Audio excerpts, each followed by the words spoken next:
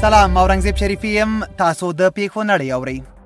بی بی سی د پاکستان د پارلمان غړی او د پښتون ژغورنې یو مشر محسن داوړ د جمعې په ورځ له اسلام آباده د بلوچستان بېلابېلو سیمو ته د تلو هوډ کړی و چې بالاخره کوټې ته تر رسېدا وروسته پاکستاني حکومت د کوټې پر هوایي ډګر خپلو مینوالو ته پرېنښود او د چارواکو په وینا دی یې یو خوندي آرامځي ته وړی دی. الجزیره د هند پوځ ستر درستیز جنرال منوج مکنډ نراونی وایي سره له دې چې پوځونه د هیمالیا په سیمه کې سره غونډ شوي دي، خو دی باوري دی چې چین سره د خبرو اترو له لارې به د دغې سرحدي سیمې لانجه هواره شي. بی بی سی د هغو ناروغانو په بدن کې چې د کرونا ویروس ضد روسي واکسین کې یې برخه اخیستې انټي باډي وده کړې ده.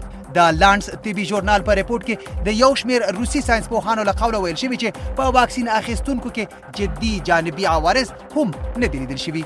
پژواک د افغانستان په فاریاب ولایت کې چارواکي ادعا کوي چې په دغه ولایت کې د یوې نښتې په ترڅ کې شاوخوا 120 طالب جنګیالیو ته مرګ شوبله اړولې ده.